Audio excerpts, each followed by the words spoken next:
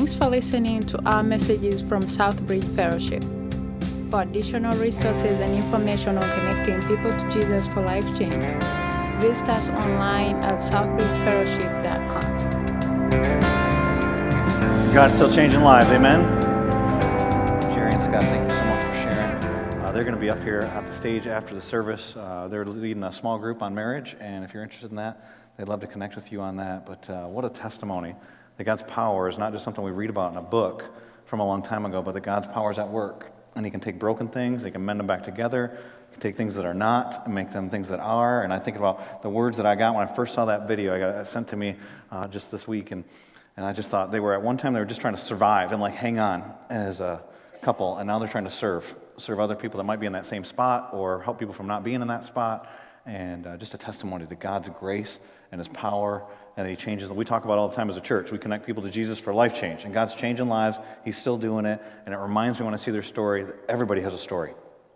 Everybody who walks through the doors this morning, everybody who's sitting in this room has a story. If you're like me, sometimes you prejudge people's stories. I only know what it's like to live my life. I can't tell you for sure what it's like to live yours. But I know sometimes I see people and I think, I know what they're like. I know how they ended up where they're at and all that kind of stuff. And then you talk to them, and you're wrong. It's one of God's tools to humble us. And I know where we're at as a church. It's easy to come to church and think, well, there's so many people here I don't know. And then you kind of go into isolation. Can I challenge you today to get to know somebody else's story? Maybe talk to somebody you didn't know already, and perhaps go to lunch, and just if you're getting to know somebody, just ask them, what is your story? And everybody's got one. And so I hope that you'll get to know some different folks in our church, not live in isolation, and realize that everybody's story is a testimony to God's grace. Amen? All right, we're going to open up the scriptures and pick up where we left off last week in 1 Corinthians chapter 1. Here's something scary, though. The passage we're going to look at today actually has a verse in it that says it's possible to preach the gospel in a way that empties the gospel of its power. And so we're going to pray that we don't do that. I don't do that, that when you're sharing the gospel, it's at a coffee shop, or however it is that you share the gospel, that you don't do that. And so I'm just going to pray for us, and we're going to open up the scriptures and keep going in this series we started last week in 1 Corinthians chapter 1. We'll start in verse 17. Let me pray. Father, thank you. Thank you for your word. And God, you use us as your vessels, and we are just vessels in jars of clay. We're fragile, we're broken, we got problems. But God, will you use that and our weaknesses and all that stuff to make your gospel be known and use it to be powerful? And don't let us empty the cross of its power, God. Will you speak through my words in these moments? I don't know what you want to do in everybody's life here. I don't know everybody here. But God, you do. You wove them together in their mother's womb. You knew they'd be in this room at this very moment. And God, you brought us to this spot for this exact time, for such a time as this. And God, I pray that you would move powerfully, that you'd change lives. I pray that we wouldn't just look at somebody else's life being changed, but that you'd change our lives. And if we've been saved, that you'd keep changing us. And if you've done some amazing work of change in this last week, you wouldn't stop changing us. So you'd keep changing us, God, until we become what you desire for us to be, like your Son, Jesus Christ. God, keep moving in our midst. So there are some people that are doubters and skeptics that are here today. Remove the scales from their eyes like you did the Apostle Paul. God, do something miraculous in our midst today, please. In Jesus' name I pray. Amen. We're going to be in 1 Corinthians chapter 1. We're going to start reading in verse 17. But before we get there, let me ask you this question. It's a big question, so I'll give you a moment to think about it. What's the most important thing in your life? What's the most important thing in your life? Could be a person, might be a concept more than anything else. It could be an experience that you've had. But what's the primary thing that you filter all other decisions through?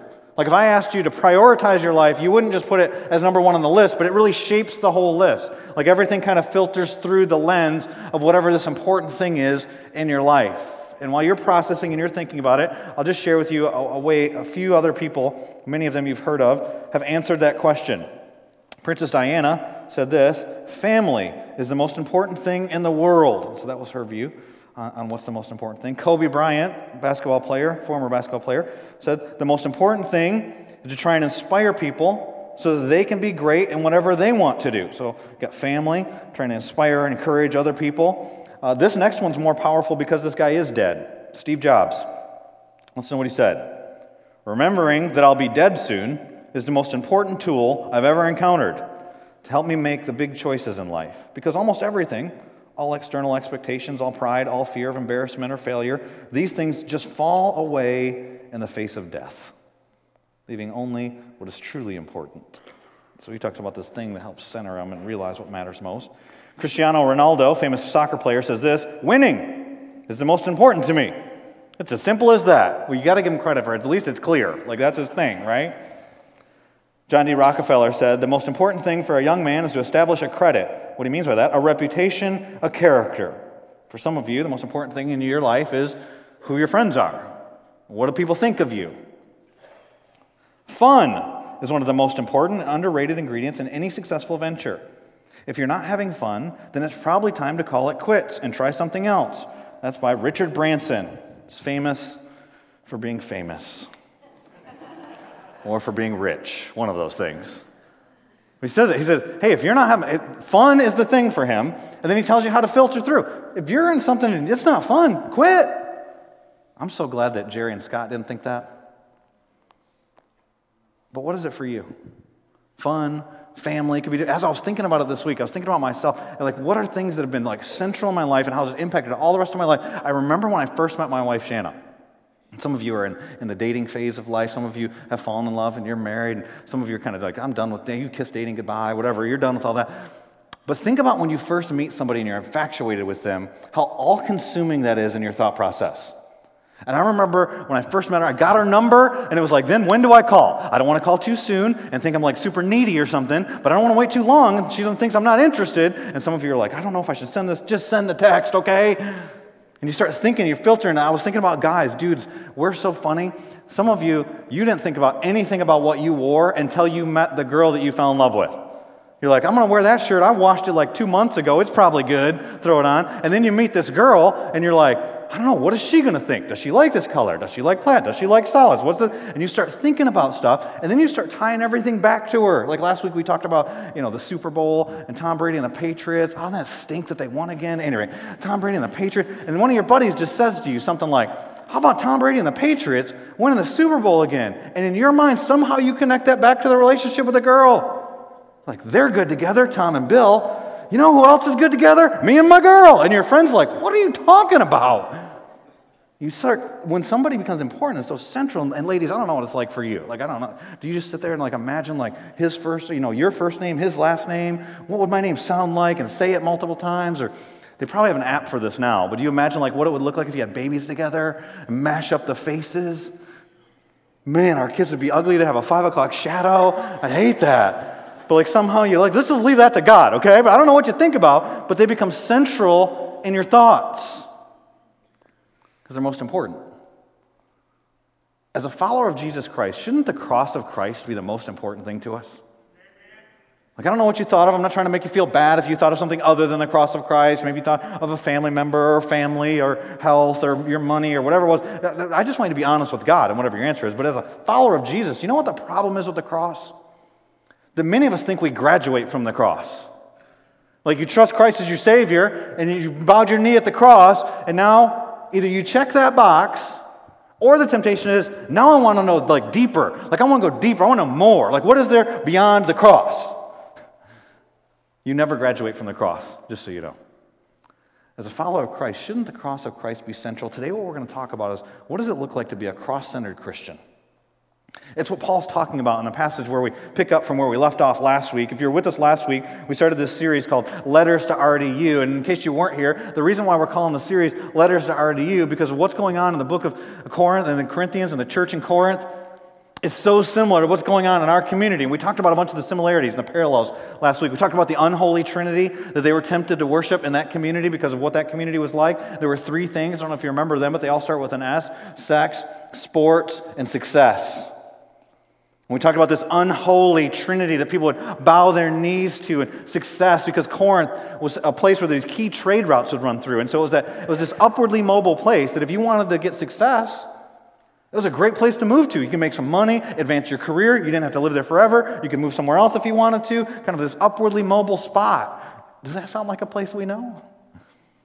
And sports? There were people that would travel from all over the world to come to Corinth for the games they had. They were second in popularity only to the Olympic Games. There's nothing wrong with sports. It's a hobby. Kind of this experience, get you healthy. But the problem is in our hearts, and we sang about it in the song today, is that we're prone to wander, and we're prone to take good things and make them the ultimate thing. And we've all probably done that with different stuff in our life. We've all done that. And some of us have done it with sports and sex In Corinth, it's interesting because they had the temple of Aphrodite with 1,000 temple prostitutes that would descend on the city from this hill every night, and they'd sell their bodies as worship. It's easy in church to shake your head and be like, I can't believe anyone would do that. Statistically, the majority of people in this room have intentionally looked for pornography in the last month. And I don't say that to condemn you, but I say it so that we realize this is us.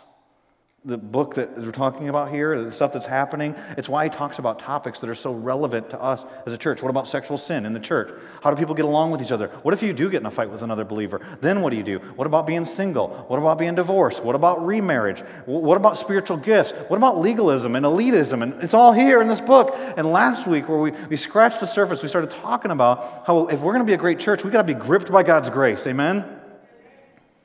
Not only gripped by God's grace, but then focused on our relationship, our fellowship with Jesus Christ, based on verse 9. And then we started talking about unity, and we saw that unity, it's not uniformity. Doesn't mean everybody's the same. That unity doesn't happen by focusing on unity, but unity happens by focusing on our relationship with Christ. And as we get closer to Christ, we grow closer to one another. Amen? And what happened at the end of that is that Paul was saying, I'm glad I didn't baptize very many of you. And it wasn't because he was against baptism. It's because he didn't want people having a special connection to him. The reason why there was disunity in this church was because some people were following Paul, and some people were following another teacher, and some people were following another guy. Some people said they were following Jesus. They were like the elitists, and they brought Jesus down to the level of a teacher. Paul's going, I don't want none of that. And then verse 17 is where we left off. We'll pick it up right there. It says, for Christ did not send me to baptize, but to preach the gospel. And those of you who don't know what the gospel is, we'll read a very clear description of it in 1 Corinthians chapter 15. And you can read that if you want to on your own. 1 Corinthians chapter 15, the first 5 verses, read it. He says, here's the gospel. The gospel is that you were a sinner. Christ died for you. Why did he die for me? Because God's wrath was coming after you. Somebody had to pay for your sins. It's either Jesus on the cross or it's you. And Jesus died for you, and he rose from the dead. And he's offering you life. Paul says he preached that message. He says, not with words of eloquent wisdom, lest the cross of Christ be emptied of its power.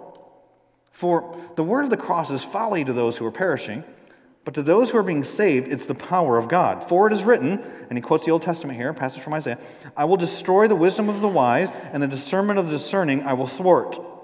And he goes on to explain what he's talking about. So verse 18 was like his thesis sentence. Verse 19 is rooted in Scripture. Verses 20 through 25, which is what we'll read here right now, he's explaining. He says, where's the one who is wise? Rhetorical question. Where's the scribe? Where's the debater of this age? Has not God made foolish the wisdom of the world? For since in the wisdom of God, the world did not know God through wisdom, it pleased God through the folly of what we preach, that's the cross of Christ, to save those who believe. For Jews demand signs, Greeks seek wisdom. But, contrast, we preach Christ crucified, a stumbling block where we get the Greek word for stumbling block there is the word scandal, where we get our word scandal from. It's a scandal to Jews, and folly or foolishness to Gentiles. But to those who are being called, both Jews and Greeks, Christ, the power of God and the wisdom of God. For the foolishness of God is wiser than men, and the weakness of God is stronger than men. So here in this passage, it's all contrast, all throughout. The wisdom, folly, wisdom, power. There's this contrast. And if you want to see the difference in something, you put two contrasts next to each other, right? Like big and small. You see really, really big guy and really small person. And it's like, I knew they were big, but wow, next to a small person, they're really big. Or, hot and cold, fire and ice next to each other, tall and short. How many of you watched the State of the Union this week? You want to see differences next to each other? Republicans and Democrats. Right? Like one's, yeah! The other one's like stone face. And and you want to do something really fun is have friends that are both Republicans and Democrats. Some of you couldn't bear that. But if you have that on your social media, then you scroll through when something gets said and you're like, how do they respond? Versus how do they respond? It's like, how are they saying the opposite things? They said the same thing. It's amazing. It's the contrast that happened there. The contrasts that are happening in our passage are between wisdom and foolishness. And so we're putting these things together, but it's one thing that's showing the contrast. Some people think that one thing is wisdom. Some people think that one thing is foolishness. Now, most of us here, I bet you think we've all done stupid stuff, but I bet you think you can recognize foolishness when you see it, right? Give you a little test. We can social media. There's a couple things I saw on social media this week. One, right here. That's foolish, isn't it? You know what's really foolish about that to me? I mean, anybody could do it, right? You could just lose track of what's going on. But they kept going. Like, how fast are you going that you ripped the tank out of the ground? Next one here. I saw this by several people. Yeah, it took a second, especially right over in this section. I was wondering, I saw this by multiple people. I figured that maybe most of you had seen this week. Most times I saw it, it had a little like caption on it that said, "This isn't safe. Where are his gloves? Where are his goggles?" Like, that's not safe. Everybody knows that's not safe. The worst one I saw, though, was this one. That's a surge protector. I don't think it means what they think it means. Those are flip-flops that it's floating on. But don't worry, they're using a doorstop. Everybody's good. We're good. Total foolishness. And most of us think that we can recognize foolishness. But do you realize what's being talked about as foolish here is the cross of Christ? That what to some of you, at least in this room, is central in your whole life. And so for me to get up here and then to say to you that people believe the cross of Christ is foolish, some of you be upset by that. But put it in perspective. What is this world's philosophy? No matter which vein you can pick a different world religion, you can pick whatever you want. It doesn't matter whether political party, none of that stuff matters. It all boils down to self, just so you know. And so one of the proverbs of our time, you do you. Be true to yourself. Like everything comes back to self. Self-seeking, self-centered, and let me tell you this, ultimately self-destructive. But you got to get yours. Squeeze as much as you can out of this life while you can. You do you. You go out and even if it's philanthropic stuff, it's because it makes you feel good. So tell somebody, you see how easy the unholy trinity is too, by the way? Sex, sports, and success. You tell somebody whose whole life is about success that their hope is a guy who was crucified somewhere in the Middle East, a guy who never held an office, a guy who never got a degree, a guy who never owned real estate, a guy who was born in an animal stable. And then the leaders of his day decided they were going to murder him in the most excruciating way possible by execution, the death penalty. And you go, look to that guy for the hope of the world. That's foolishness. If I want success, do you see how it's tempting to tweak the message, by the way, too? To tweak the gospel and empty of it its power. If you trust Jesus, he'll give you a Mercedes. We're talking about Jesus. Not the Jesus of the Bible, you're not. So we domesticate and we tweak and we change. But here's the reality. For those who know Jesus, for those who have trusted Jesus as their Savior, the cross of Christ becomes central because of three things. And I'll give you a preview of the message today. The cross of Christ calls us, the cross of Christ changes us, and the cross of Christ crushes us. It calls us, it changes us, and it crushes us. First, it calls us to salvation. Go back to verse 17, and we started reading there. For Christ did not send me to baptize, but to preach the gospel. Not with words of eloquent wisdom, lest the cross of Christ be emptied of its power. That alone is scary. So it's possible to preach the cross of Christ in a way that's emptied of its power. How is that? Remember the context. The context is this church is struggling with some people are following Apollos, some people are following Paul. Paul doesn't find that flattering.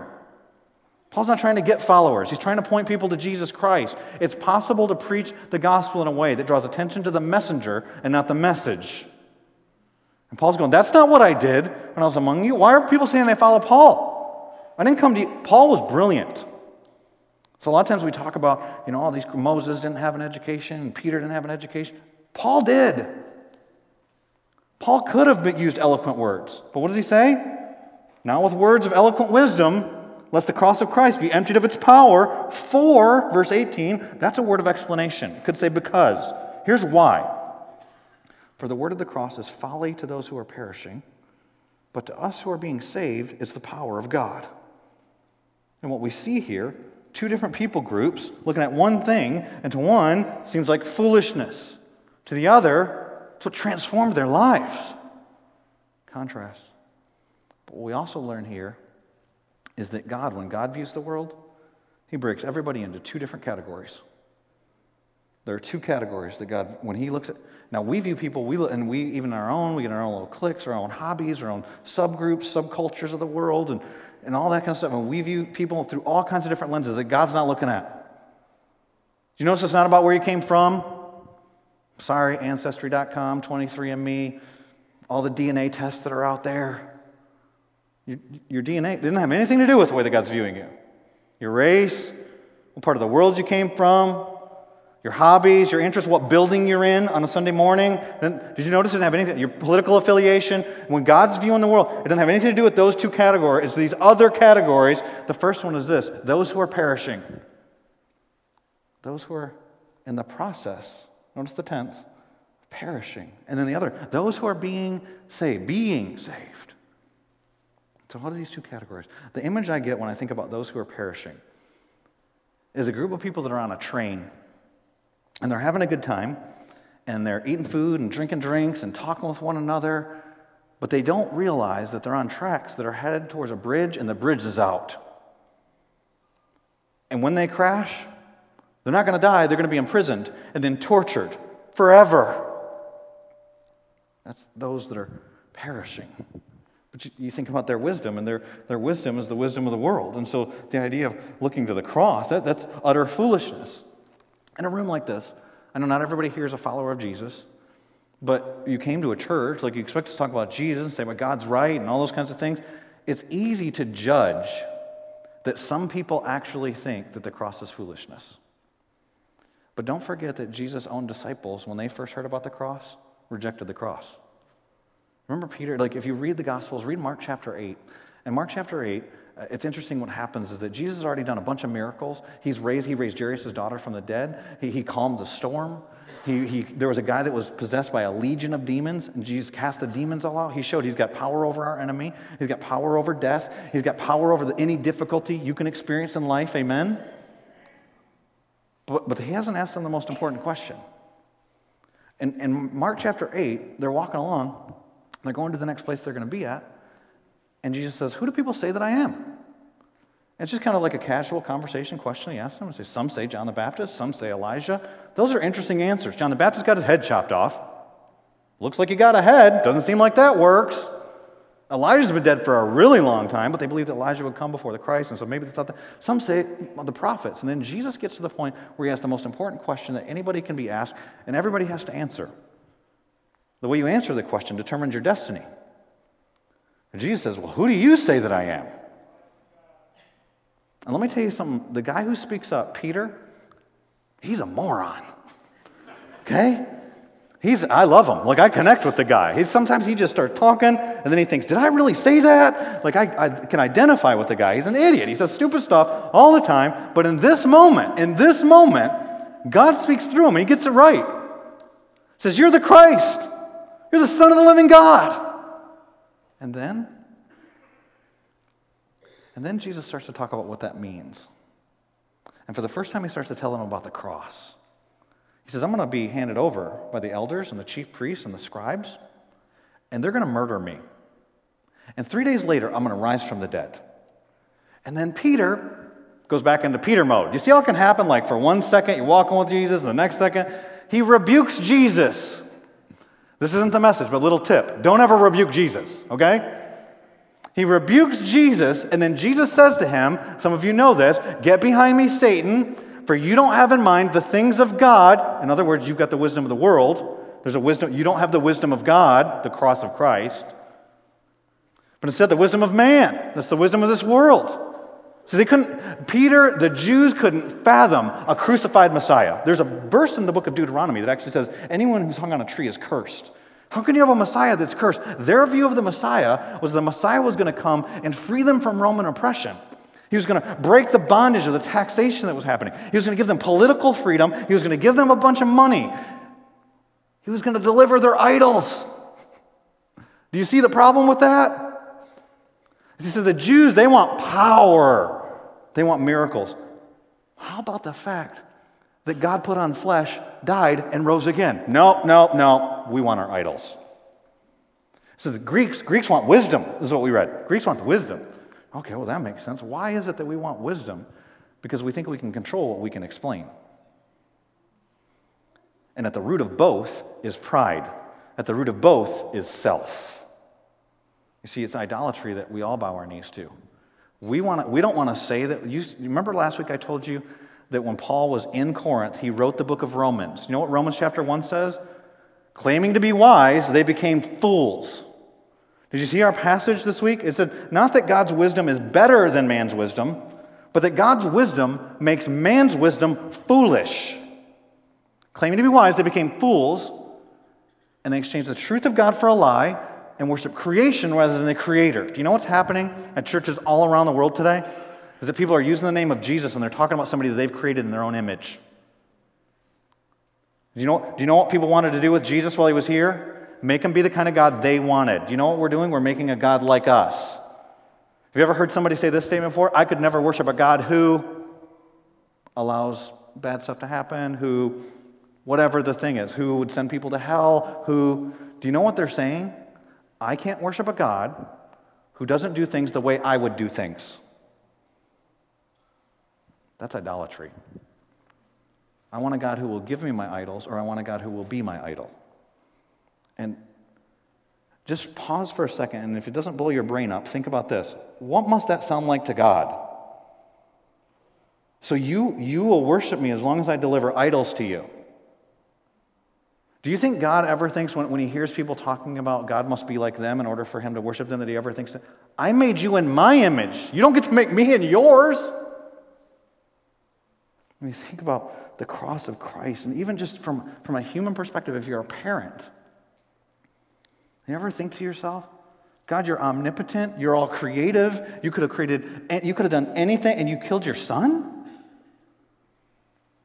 It's foolishness to those who are perishing.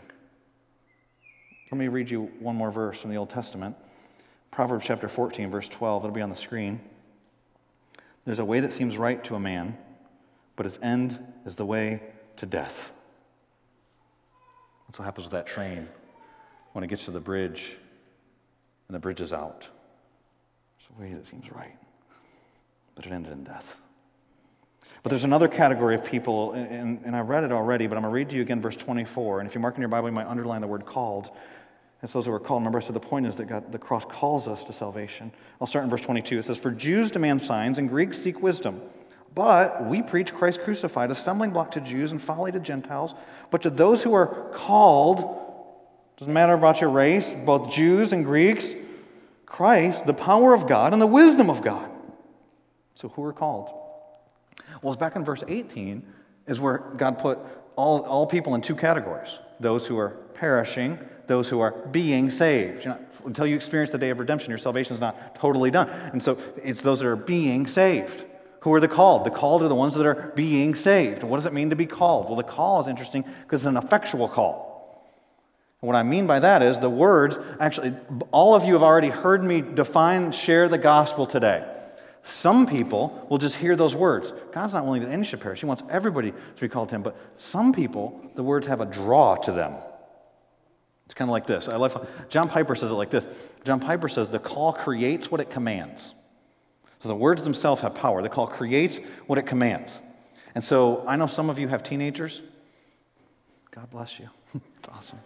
We're in that tween. We're kind of at the cusp of that. And I know some of you have teenagers. Our youth group keeps getting bigger and bigger. So I know a bunch of you have teenagers. Let's just imagine. It's a hypothetical situation. Probably didn't happen to anybody. Well, let's just imagine that yesterday was Saturday. They didn't have school. You woke up. You drank your coffee. You read your Bible. You read the paper. You did some stuff around the house, whatever it is that you do. And then you looked at your watch. You're like, it's about noon. I haven't seen my teenager yet. You went to their room. They're still sleeping. So you said, wake up! And they went, blah, covers flew everywhere. And they woke up. You didn't just say words. The words created what you commanded, that they would get up. A Bible example would be when Jesus is at the tomb of Lazarus, and Lazarus has been in the tomb for 4 days, and Jesus says, Lazarus, come out.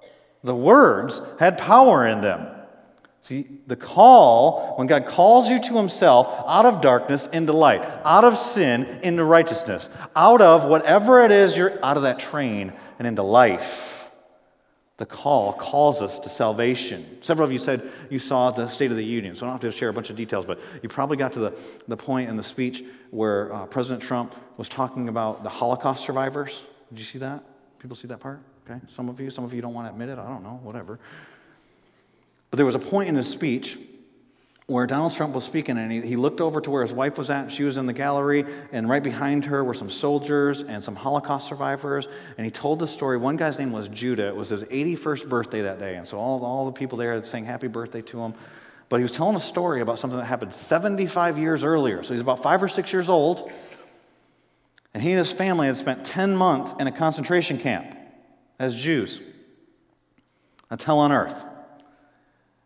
And President Trump said that Judah could still remember when they boarded a train as a family, got on this train, and they were headed to another camp. Now, that's what they told them, but President Trump didn't tell us. That's what they would tell people when they were going to go kill them.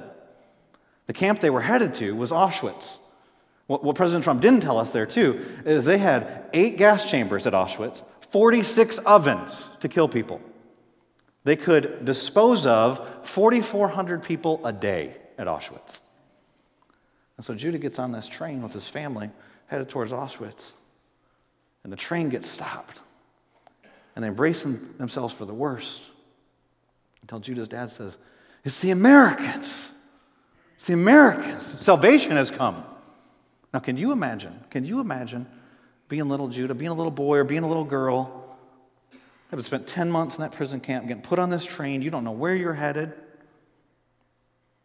and then the train stops, and they call your name. That's salvation. You were on a way that seemed right to man, but in the end it leads to death. And then God called you. You were dead in your trespasses and sins, the way Ephesians says it, but God made you alive in Christ. See, the wages of sin is death. So anybody who hasn't had those wages paid, the power that's over you, sin is a power that rules over you, and it's going to call due at some point at the end of your life. And somebody's got to pay for those sins. It's either Jesus when he died on the cross for you, or it's you. And you'll pay for all of eternity separated from God. See, God can't have sin in his presence. He's a holy God. And so somebody has to pay. And Jesus Christ paid at the cross. But if you thought your whole life the cross of Christ was foolishness, and you went your own way, there's a way that seems right to man. In the end, it leads to separation from God. But those of you who know Jesus, he called you. And that call had an effect on your life. And you were woken up. From dead to, like Lazarus in the tomb, came out. You were on that train and you got called off, and you didn't even know how bad what you were about to experience was. But not only does the cross call us to salvation, the cross also changes us. I read to you through verse 25. Look at verse 26. Our second point, the cross changes us. Look at verse 26. "For consider your calling, brothers. Not many of you," and if you write in your Bible, you might underline this word, "were wise according to worldly standards. Not many of you were powerful. Not many of you were of noble birth." And let me just pause there and say this. It doesn't say not any of you. It says not many of you.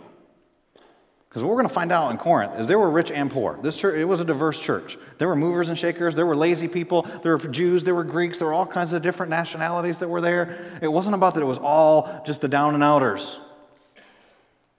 I read one woman this week, she was born of noble birth, and she said, "I was saved by an M."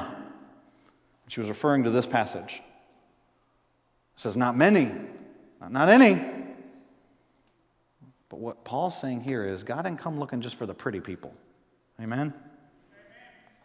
And look at what he did. In the way that he used the cross was a demonstration of the cross. "But God chose what is foolish in the world," that's talking about us, "to shame the wise. God chose what is weak in the world to shame the strong. God chose what is low and despised in the world, even things that are not, to bring to nothing things that are." In other words, even the nobodies to bring to shame the somebodies. "So that," here's why, here's the purpose, verse 29, "so that no human being, none of us, might boast in the presence of God. And because of him, you are," you can underline this, talk about change, "in Christ Jesus." Do you know what it means to be in Christ?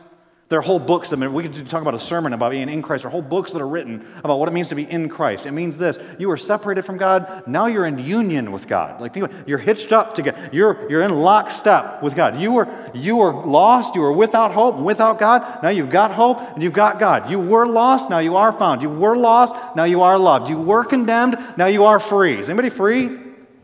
The cross changes you. So to be in Christ It means that you're no longer in condemnation. You've been set free. You're no longer sick in your sin. Did you read that verse earlier that Ashley read to us from Isaiah chapter 53? It's by his stripes, by his wounds, you've been healed from what? You don't all have cancer. You don't all have heart disease. What are you healed from? The sickness of sin. You were dirty. You've been cleansed if you're in Christ. He says, you were these things. Now you're in Christ. And look at the rest of the verse 30. Who became to us wisdom, talking about Jesus Christ, wisdom from God, but then underline these words, righteousness and sanctification and redemption. There you've got life change, past, present, and future. Righteousness, you're like, well, I'm not righteous. No, you're not righteous. But God declared you righteous when you trusted Christ as your Savior. It's called justification. Because He saw you through the blood of Christ, so your sins have been cleansed from you, so He chooses to see you the way He sees His Son, Jesus Christ. That's what happened when you bowed your knee to Jesus, when you were saved. And then the next word, sanctification, that's a fancy Bible word to say He's making you more and more like Jesus. In Philippians chapter 1 and verse 6, He who began a good work in you, be faithful to complete that work. That's how He is changing you, present tense. Redemption's an interesting word. It actually comes from the slave trade, which there were slaves in this church. And it's when a slave was bought out of slavery and redeemed, set free. Thus it refers to what's going to happen. Our redemption is complete. Why does it say being saved? The day of redemption, the day that Jesus comes back, or you die and you get to go be with Jesus. And you know what else the Bible calls that? Glorification. So you got justification, sanctification, glorification. It's that you have been changed, you are being changed, and that you will be changed. Amen? You be tracking with that? So the cross changes us. I love how Paul sets it up here when you go all the way back to verse 26, and he talks about what you were. Some of you have been Christians for a long time. Can you think about what you were before you knew Jesus? And some of you've looked at other people's stories and you hear people share life change stories about how they were in prison, how they sold drugs, how they did adultery, whatever it was. And you think, I wish I had a story like that. No, you don't. Because there's a ripple effect, there's consequences, there's other things in their life from that. But do you realize how powerful your story is? You have a story of preservation. It's because of the cross, you weren't doing those things. That's power. And so some of you might need to think about what would have been had not the cross changed your life. But think about this, what you were. I think this week, my wife texted me in the middle of the day. One of my daughters had come home from school, and she was talking about a boy in her class that kept getting in trouble that she reached out to, and he's got some tough stuff going on at his house. And when my daughter was sharing that with her mom, my wife, she started crying. And then my daughter said, "Why are you crying, Mom?" She said, "Because that boy is your dad. That's what he was like." And I remember thinking back that day, I just started thinking about what a troubled kid I was.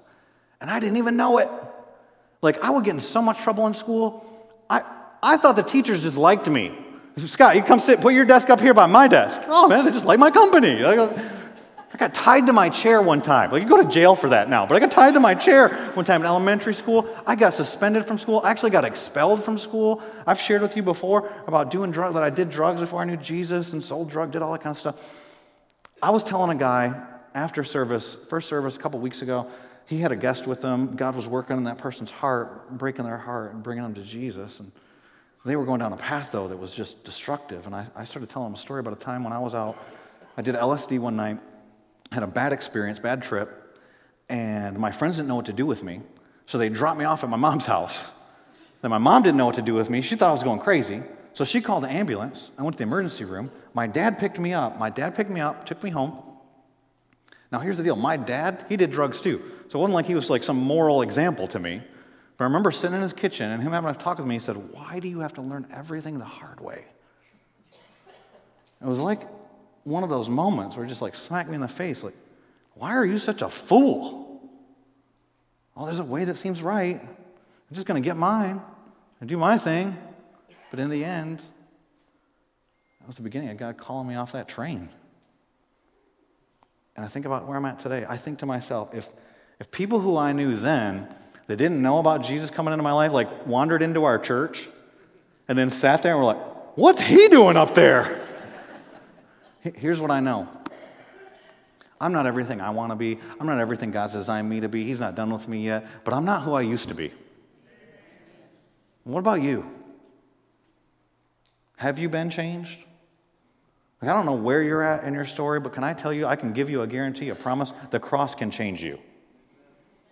And so some of you might hear me reading this and you're like, yeah, the cross is foolishness. That is ridiculous. I just want to be successful. The cross can change you. God can change you today, by the way. It can change who you are. You come into this room, some of you come into this room today, and you're depressed, and you're defeated, and you're done, and you're like, I wasn't even sure if I was going to get out of bed today. It's just a miracle that I'm here. Let me tell you something. The cross can change you. And some of you, your marriages, you watch that story of Scott and Jared, and your marriage is on the brink of divorce. God can change your marriage. God can change your life. You might be dying of cancer. I don't know if God will cure you from your cancer, but I know that God can use your cancer to change you because the cross changes you. And it might be the cancer that actually drives you to the cross of Christ. The cross can change everything. I can just start listing stuff. Some of you are lost. The cross can change you. Some of you are apathetic in your faith. And you think, I've trusted Jesus, and I've read my Bible, and I've served, and I'm just kind of kicking into cruise control. Now, the cross can change you. God doesn't want you apathetic. And I know something about all of you, even though I don't even know all of you. He's not done with any of you. Do you know how I know that? Because none of you are just like Jesus yet. If you were, I would have heard about you before this service. And so here's something you need to know. The cross can change you. Amen? And so whatever's going on in your job, the cross can change you. Whatever's going on in your life, the cross can change you. Whatever's going on in your mind, the cross can change you. When you start to put the cross like that teenager would do when they first meet the person they're infatuated with, and that's all they can think about it, and the cross, and you start to think to yourself, how does this decision, how does it impact the cross? How does the cross change what's going on here? And so I've got a broken relationship with somebody. How does the cross impact that? Or I've got two good things, two good opportunities in my life, and I've got to decide which one to go with. How does the cross impact that? And you start to filter things through the cross. See, you don't ever graduate from the cross of Christ. If you graduated from the cross of Christ, guess what's happened? You've fallen into a different religion. You know how the legalists get in so much trouble? It's because you think that you start your relationship with God by faith, and then you figure it's on you to figure out the rest of it. See, the cross of Christ is central to every mature Christian. The cross changes you. Did you see the video of Jerry and Scott? God's still changing people. The cross can change you. Here's something for you to know. If you're sitting there and thinking to yourself, when you talk about pornography, that's me, and that was me last night, and I've repented, and I don't want to do it anymore, and then I go back. Or maybe it's not porn, maybe it's something else, alcohol, whatever it is, lying, whatever it is. The cross changed all of human history. The cross can certainly change you. Don't think this doesn't apply to you. Because the cross changes us. Amen? Because for some of you, if you don't amen that, if your spirit will say yes, then maybe you're in a different category than you think you're in. Because you know how I know the cross changes us? Not only has it changed me, but I read the Bible. Look at what it calls the cross in this passage. It's the power of God. It doesn't say wisdom in some spots where you'd think it would say wisdom. Look at what it says. Go back to verse 17, the first verse I read to you. For Christ did not send me to baptize, Paul talking, but to preach the gospel, and not with words of eloquent wisdom, lest the cross of Christ be emptied of, not its wisdom, its power. We used to talk about eloquent wisdom. Why didn't he say wisdom? Power. Then verse 18. For the word of the cross is folly, foolishness, to those who are perishing, category 1. But to us who are being saved, it is what's the opposite of foolishness? Wisdom. He doesn't say wisdom. It's the power of God. Verse 24, in case you think he's saying power is more important than wisdom, but to those who are called, both Jews and Greeks, Christ, the power of God, and, he uses synonymously, equal footing, the wisdom of God. In chapter 2, verses 4 through 5, he talks about how he preached and how he didn't try to convince people and didn't try to manipulate people, but he just presented the cross of Christ. He says, in my speech and my message were not in plausible words of wisdom, but in demonstration of the Spirit and of power, so that, here's the reason, your faith might not rest in the wisdom of men. Jesus didn't come so you could have a new philosophy for life. He came so you could have new life, but in the power of God. So what is the power he's talking about here? Is it the power, he says in this demonstration of the Spirit, is it the power of miraculous healing? Is it the power of speaking in tongues? Probably. Is it in the power of Jesus Christ himself? We're going to read about in 1 Corinthians chapter 15, if Jesus Christ didn't raise from the dead, all Christians are wasting their life. They're the biggest fools. But that's the ultimate demonstration of power. Jews want a sign? He raised from the dead. What sign do you want? Probably talking about that. But definitely, certainly, in light of who he's talking to, in light of what he's just said in verse 26, to get up to verse 31, he is talking about the power to change a life. You're not what you once were is evidence. The power of God is still working. You were lost, you're now found. You were, like, how could you feel loved when everybody's living for themselves? But God loved you, and you've been found and redeemed and cleansed. The cross changes us. It calls us to salvation, but it's not done there. It's not just past. It's also present and also future. You know what else the cross does? And I thought about outline today doing 101, salvation, 201, changing, sanctification, and then here's 301. It's humiliation. I'm looking at mature Christianity. What does a mature Christian really look like? I told you the cross crushes you. The cross crushes our pride. The cross crushes our pride. I'm going to read you verse 31 again. I'll read verse 30 and 31 just to set it in context. What it says, and because of him, you are in Christ Jesus, and talking about all this change, and he became to us wisdom from God, righteousness and sanctification and redemption, so that, as is written, let the one who boasts, he's quoting from Jeremiah chapter 9. We don't have time to go to Jeremiah chapter 9. You go read it on your own. Let the wise man boast in his wisdom. Strong, don't let him boast in his wisdom, his strength, the rich man in his riches. The word that's used there, it's not just boasting like we think about, bragging about, being cocky. It's real close to saying have trust in, have faith in. If you're going to boast about something, boast in this, that you know me, is what Jeremiah 9 says. I know you don't have to go read it. I just told you what it says. But he says here, he just gives a little quote. It says, let the one who boasts, boast in the Lord. And there's the summary of the whole verse. I'm going to say a statement to you. I want you to test it. You can rebuke me if you think it's wrong. Send me an email, whatever, Facebook, however you want to do that. It's impossible to be a cross-centered Christian and be proud. I didn't say it's impossible to be a Christian and be proud, that you can't be proud and still trust Jesus as your Savior. I didn't say that.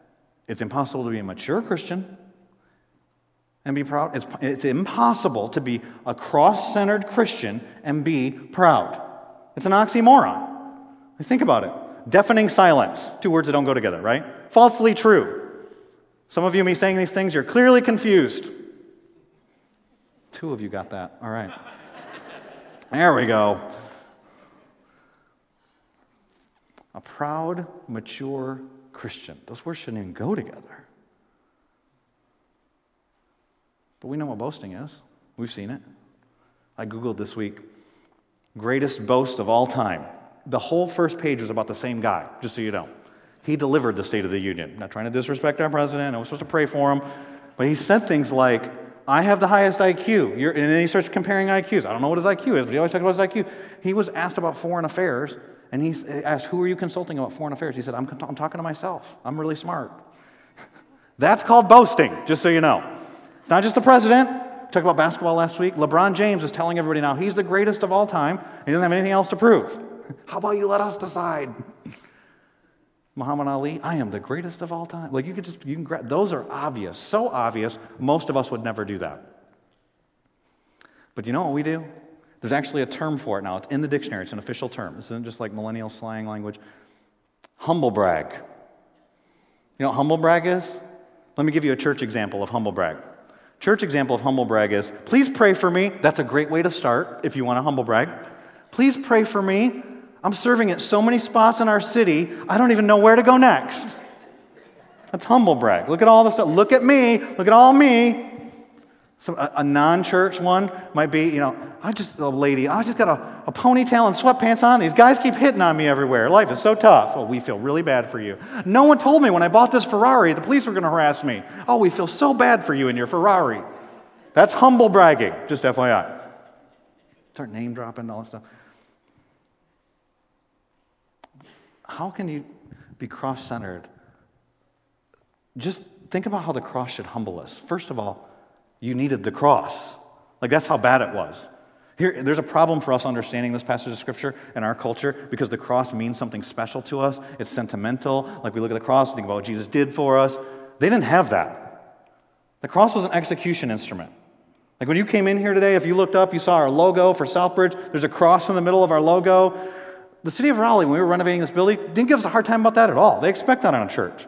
What if we had put an electric chair on the outside of our building? Think there's like some code violation. Vern, maybe you know the big code. Maybe we put a new stuff like a rope hanging out there off the thing. Or maybe, what if we did this? What if we put somebody with a shotgun blowing somebody's brains out? Some of you are like, that's too far. Okay, now we're getting close. There's a reason why it was a scandal to Jews. It was offensive. Anyone who dies on a tree is cursed. That's right, he was cursed for you. It was an execution. It wasn't just smarter than God's wisdom or man's wisdom. God's wisdom makes man's wisdom look like foolishness. So that means that God's wisdom to man looks like foolishness. But when you get it, it flips the script. Humble living, a mature Christian, you know what that looks like? It's like John the Baptist. Some of you are familiar with John the Baptist. His famous statement is this: less of me, more of Jesus. You need to look at not humble bragging, not boasting. He had a ton of followers. Everybody was coming to John the Baptist to get baptized. John wasn't interested in his reputation. He wanted to point people to Jesus. That's what's happening to Paul here. When people are coming to follow Paul, and Paul's going, no, I'm not. I didn't die for you. Like, you need Jesus. And so you see these mature Christians in Scripture, and what you see is it's less of them, more about Jesus. When you can live like that, it changes the way you live and what you live for. I could tell you stories. We talked about Tom Brady last week. He did a famous interview one time with 60 Minutes. He'd gotten everything he wanted. It's like, there's got to be more to life than this. If you look up millionaires, you can find the statistics on how many millionaires kill themselves. Astronomical. Like, I can tell you about a bunch of people that got everything they wanted in life and felt like life was empty. But you know what's interesting to me? Is people that are clearly not Christians, clearly living according to this world's wisdom, and they die happy. Like Hugh Hefner. Hugh Hefner, founder of Playboy, you know, one time he said, the civilizing force in our world is not religion, it is sex. He said, I couldn't have dreamt of a better life, a sweeter life than the way he got. How's that working for you now, Hugh? You were on a train. It seemed right. And in the end, it leads to death. And then I think about people, like the missionaries. Our elders had dinner with our missionaries in China on Monday night, and we're talking to them. And I'm sitting next to this guy. I'm not going to say his name because to protect him. It's not because I forgot his name. For anybody that needs, like, did you even know his name? I know his name. These missionaries, he's an attorney who one time sat in a meeting where they were presenting a presentation about China and thought, who would ever want to live in China? Be careful, step by eye. He said his uncle told him there's two things that last forever: God's word and people. Invest your lives in people according to God's word. That lasts for eternity. And now, rather than going into his golden years and working on his golf score and sitting on the beach, he's living in China, bringing medical care to people you and I probably don't ever even think of. Orphans, the least of the least, the lowest of the low, risking his life. The reason I can't say his name, so that he doesn't get imprisoned in this communist country, trying to care for the lowest of the low. Now, here's the reality. Somebody's wasting their life. Either the people live according to this world philosophy like Hugh Hefner, or the Chinese missionary. But here's the temptation for most of the people in this room. There's got to be a middle path. I'm going to find the Chinese missionary, they're too extreme. Of course Hugh Hefner was wrong, but I'm going to get as much from this world as I can. I'm going to do a few things for Jesus. Not based on anything I say. Could you read the Bible and come up with that being what God has for you? Would the cross-centered Christian ever come to that conclusion? What is the most important thing to you? Go back to the question I asked you at the beginning. What's the most important thing to you? Did the cross call you? Maybe it's calling some of you today to salvation. I'll give you an opportunity in just a second. Is the cross humbling you? Is the cross changing you? If so, let's pray. Let's bow our heads and close our eyes. Everybody here with your heads bowed and the eyes closed. The worship team's going to come. They're going to lead us in a song in just a minute. And God might be speaking to your heart. If he hasn't spoken to your heart, maybe you need to ask him right now, God, do you have a message for me today? And some of you need to respond to him. I'm going to pray for us, but let me tell you what's going to happen in just a moment. I'm going to have us stand up. We're going to sing some songs. If God's speaking to your heart today, don't ignore that. The cross of Christ might be calling you to salvation today. Maybe you've been a skeptic. Maybe you've wondered, if I just got these answers, if you could just explain God, then you'd believe in him. If you could just explain God, he wouldn't be God. His ways and your ways are not the same. Maybe he's calling you to salvation today. Let me tell you what's going to happen in just a moment. With these stairs that I'm going to walk down, on my right, on your left, there's going to be some elders and elders' wives and deacons and deaconesses and different people from the prayer team that are there, male and female, people that we trust, people you can trust. If you want to trust Christ as your Savior, will you go talk to one of them? Some of you might have a burden that you want somebody to pray for. You can come up here and talk to them. It might not have anything to do with anything I've said in this message, but you want somebody to pray for you, they're going to be here, they're going to be available to talk to. And some of you just want to talk to God. You can stay in your seat, or you know what you could do is you could come down here to the front and kneel down at this stage like it's an altar. And I promise you, if you come down here and you kneel down, nobody will mess with you, just you and the Lord. Some of you, God might be speaking to you about some things he wants to change in your life, and you need to lay some things at the altar. Maybe your pride, maybe a sin habit, maybe difficulty that's going on in your life, and you just want to lay it down at the altar. And God can do that work. I'm going to give you an opportunity for that. I'm going to pray for us. Father, I pray that you would speak to hearts right now what it is that you want to do. And I don't want to manipulate anybody. I don't want anybody just making an emotional decision. But Father, I pray if there's somebody who you're calling to salvation right now, that you wouldn't let that get out of their mind, that they wouldn't just reject that. Think about something else. Think about what comes next, whatever that is. God, I pray right now you convict them of their sin. See, the gospel, we've all sinned. We fall short of the glory of God, but he gives us this gift, his son Jesus. And the Bible says if you believe that his son Jesus died on the cross for your sins, and you call upon him to be Lord of your life, that you will be saved. You've got to surrender your life to him. You've got to believe that he died for your sins and surrender your life to him. And if you need to do that today, then don't miss that opportunity. And Father, I pray for those of us that you're changing. I know that's all of us here. You don't leave us here, and we don't stay neutral. We either go further from you or we come closer to you. God, draw us closer to you. We want to draw near to you, and we know that you promise if we draw near to you, you'll draw near to us. And Father God, I pray that everybody who walks out these doors today would be closer to you than they were before they came in. Father God, I thank you for those that maybe they're just coming to church for the first time. God, I pray you speak to their hearts and you just tell them how much you love them. And Father, I pray for some of us that need to be humbled. A scary prayer, but will you humble us? In Jesus' name I pray.